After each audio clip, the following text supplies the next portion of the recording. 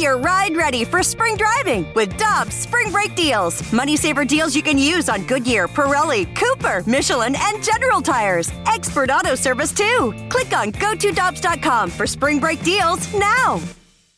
Cheap, cheap, fun, fun. Spring is in the air, and Dirt Cheap is in your neighborhood ready to deliver the perfect drinks to your doorstep. That's right. All of Dirt Cheap's convenient locations now offer delivery of their wide selections of beers, wines, and all the spirits you need. And if you're like me, nothing hits better in the springtime than a nice weeded bourbon. Ask the friendly staff at Dirt Cheap about their selection of weeders like Maker's Mark, Larceny, and so many others. Download the Dirt Cheap app and order curbside or delivery. Have fun, but be careful out there.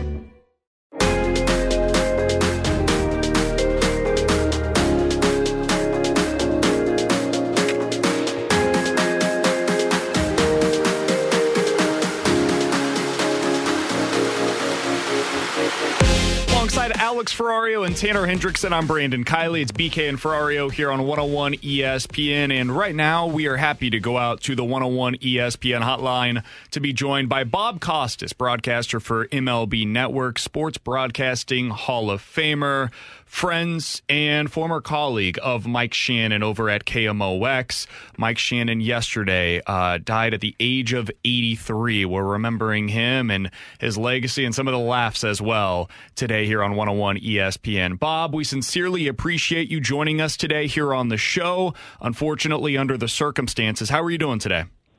I'm doing fine, and I think that the tone regarding Mike Shannon, obviously it's sad. We've lost him.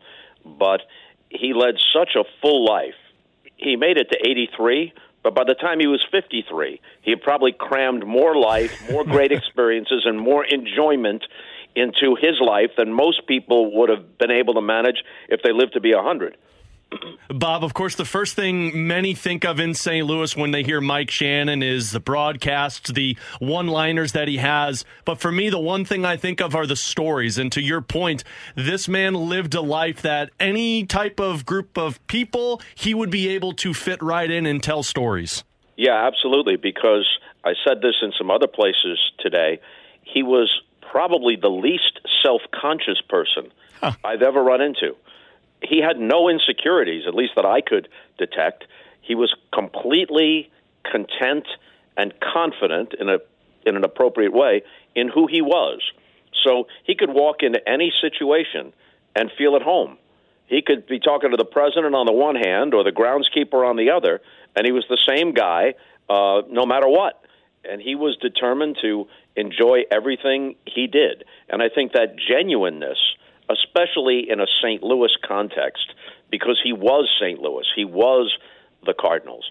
I'm sure everybody listening is aware he was a multi-sport star at CBC, could have been a football star at Mizzou. Frank Broyles, Hall of Fame football coach, said if he had stayed with football, he might have won the Heisman Trophy. Played on those Cardinal teams, not just any Cardinal teams, but those legendary teams of the 60s that went to the World Series 3 times, then right into the broadcast booth alongside Jack Buck, and he's there for half a century. I don't know that plays nationally, but locally in St. Louis and regionally, because the Cardinals are such a regional franchise, people get it. It's like Ron Santo with the Cubs. Maybe it doesn't play anywhere else but at Wrigley Field because he was part of that as a player. Or Jerry Remy, who was very popular on Red Sox broadcasts because they remember him at Fenway Park. Joe Nuxall was like that in Cincinnati. Maybe it wouldn't play outside the fans of that team, but the fans of that team loved it. And Bob, I remember specifically, and I said this earlier in our show, live at Shannon's on Saturday night home games, it was appointment listening for Cardinals fans just because of the guests that he would have and the conversations that would be brought up. And I know for a fact that you were guests multiple times for live at Shannon's, and the impact that had on the people that made sure that they were there for that radio. Nobody ever said no to Mike Shannon. And he was never bashful about asking. I mean, literally, he would ask the Queen of England to be on the show if somehow Her Majesty was in St. Louis. Yet he wasn't shy about any of it, and everybody said yes. And those conversations, which weren't structured, they were just great baseball talk, and sometimes it ranged outside baseball. And it was after the game, and maybe somebody had a couple of Budweisers along the way. Not maybe, certainly, including Mike. And it was just a loose, free-flowing conversation. People are leaving the ballpark. They're in their cars listening to it, or they'd listened to the game already, and this was just kind of an additional post-game thing, and it was just wonderful. Is it fair to say that was like podcasting before podcasting was a thing, basically? You may have something there, because you like a podcast can be almost any length, and sometimes it would be, yeah, I guess we're done now, and other times it'd be, hey, this is so good, whatever they got scheduled for the next hour, screw that. We're going to keep going. Bob, I only bring this up because I was working at KMOX at the time, and I was at the Live at Shannon's. Do you remember the evening that Muhammad Ali passed away? You were the guest with Mike on that broadcast. Yes, I was, because I had done the Cardinal game that night on the Major League Baseball Network, and Mike was in the next booth. And yes, we were on the air, and word came that Muhammad Ali had passed away. And because of the fortunate circumstances of my career, I knew Muhammad Ali, maybe not well, but fairly well. So I had some personal recollections that I could offer. And now that you bring it up, I remember that NBC called me while I was sitting there talking to Mike. NBC called and said, we need you to come and do an essay about Muhammad that will air between periods, of the Stanley Cup Finals game tomorrow.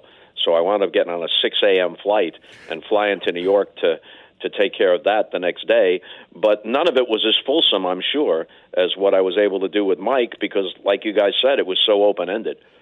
Bob Costas is our guest here on 101 ESPN, broadcaster for MLB Network. Bob, I am curious, the early days of your relationship with Mike Shannon, what do you remember about Mike at that point in time, and what were some of your earliest memories with Mike Shannon? You know, my earliest memory of him, I'm 12 years old, and I'm rooting against him and the Cardinals because I live on Long Island. I'm rooting for the Yankees in the 1964 World Series. And I remember the home run he hit off Whitey Ford in Game 1 at the old Sportsman's Park that hit the eagle on the Anheuser-Busch sign at the back end of the bleachers in left center field. So I remember him from those Cardinal teams of the 60s when I had no notion that I would wind up in St. Louis someday. When I got there in 1974, Mike was just at the very beginning of his broadcasting career and just beginning to kind of settle into it. He would only in later years become the full-blown Mike Shannon that Cardinal fans remember so fondly. But my interactions with him from the very start were always positive. He was always very friendly and very supportive. Bob, how impressed were you with the growth of Mike Shannon's broadcast career? You know, that's a good question because it's easy to remember how colorful he was as a personality, and that's certainly part of the story. It's easy to remember the malaprops, and he was never self-conscious about it. You know, some of us, you make a mistake and you still remember it a decade later. You're losing sleep over it. He didn't lose sleep over any of it. It was who he was, and he just kept on going. Didn't apologize for any of it. Didn't feel bad about any of it. So the malaprops, many of which were very entertaining and humorous, that's part of it. But what can get lost in it was how good, on his terms, which were not Jack Buck's terms or Joe Buck's terms or Vin Scully's terms or Red Barber's terms or whoever you want to mention among the great professional broadcasters, but on his terms, a lot of his best calls are really terrific, and they really raise goosebumps. You know, he was so attached to the Cardinals. You could feel the Cardinal red, you know, coursing through his veins. It came through in every broadcast. Plus, he was so knowledgeable about baseball. He didn't walk into the booth with a bunch of preparation like most of us do with notes and all kinds of things. He called the game as he saw it, as it unfolded in front of him, and what he brought to it was all of his knowledge as a player and his many years as a broadcaster, and he really worked at it in his own way. He was always at the batting cage, in the dugout, in the clubhouses, because that was his element. And everybody in baseball, not just Cardinal people, just about everybody in baseball knew who he was. He was highly respected. So if you were looking for the classic baseball broadcast, that's not what you got from Mike Shannon. But eventually he established who he was and that was more than good enough for a St. Louis audience. Bob, as a little bit of a follow-up on that, does baseball allow itself for a Mike Shannon to happen in 2023, given that the pace of the game now is faster than it was, and that was part of what made Mike Shannon great, is the storytelling within the game. The ability to grow on the job was obviously important, given how green he was when he first got into the booth. Do you think Mike Shannon exists in 2023 if this was when he was starting his career? I think some version of that can happen on the local level, not on a national level.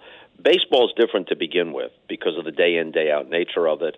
It's still more a radio sport than other sports tend to be, with television taking everything over. And, of course, for much of Mike's career with the Cardinals, radio was absolutely primary. The Cardinals didn't televise any home games in the 70s and 80s. They just televised maybe 30 or 40 road games. That was about it. So the games on KMOX were the essence of it. And I think that you can still have a local situation like that. An example is Mark Mud Grant with the San Diego Padres. Now, it's television, not radio, and he's with an excellent play-by-play guy in Don Orsillo. But they have that kind of back-and-forth chemistry, and Mud's a little bit of a character. Jerry Remy was like that, passed away a few years ago, but Jerry Remy was like that, first with Don Orsillo and later with Dave O'Brien in the booth with the Red Sox. Dennis Eckersley was like that more recently on the Red Sox broadcast. I mentioned Ron Santo had been like that in Chicago, Herb Score in Cleveland. I think that can happen, but not nationally, only locally, where there's a connection and a local affinity. Bob, final one for me, and the only reason I ask this is because I know you have such an impact on, charities and the communities in the St. Louis area. That was something that Mike Shannon prided himself in also, was taking care of other people in the community of St. Louis. Yeah, that's really something that all of us are aware of. I think Jack Buck set the template. Someone like Stan Musial being the sports icon, his decency and his willingness to help people being St. Louis's biggest sports icon. All of us tried as best we could to trod that same path. Dan Deerdorf, Mike Shannon, we all tried. Mike was just a big-hearted person and, just a genuine, regular guy, and people responded to that. Bob, I couldn't thank you enough for coming on the show today. We sincerely appreciate it, despite the circumstances. Thanks so much for hopping on with us to discuss some of your memories of Mike Shannon, and we wish you all the best. Thank you, guys. Take care.